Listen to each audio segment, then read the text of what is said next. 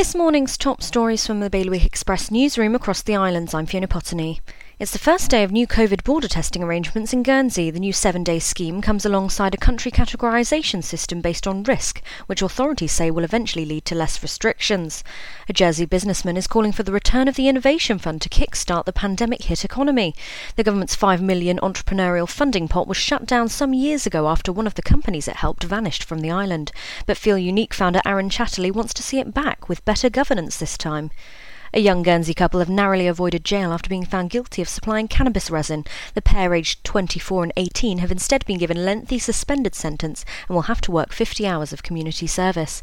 And nearly 20 birds of prey have been nursed back to health in Jersey thanks to a new raptor unit at the JSPCA. Among the creatures helped are buzzards, barn owls and kestrels. For more on all these stories, visit bailiwickexpress.com.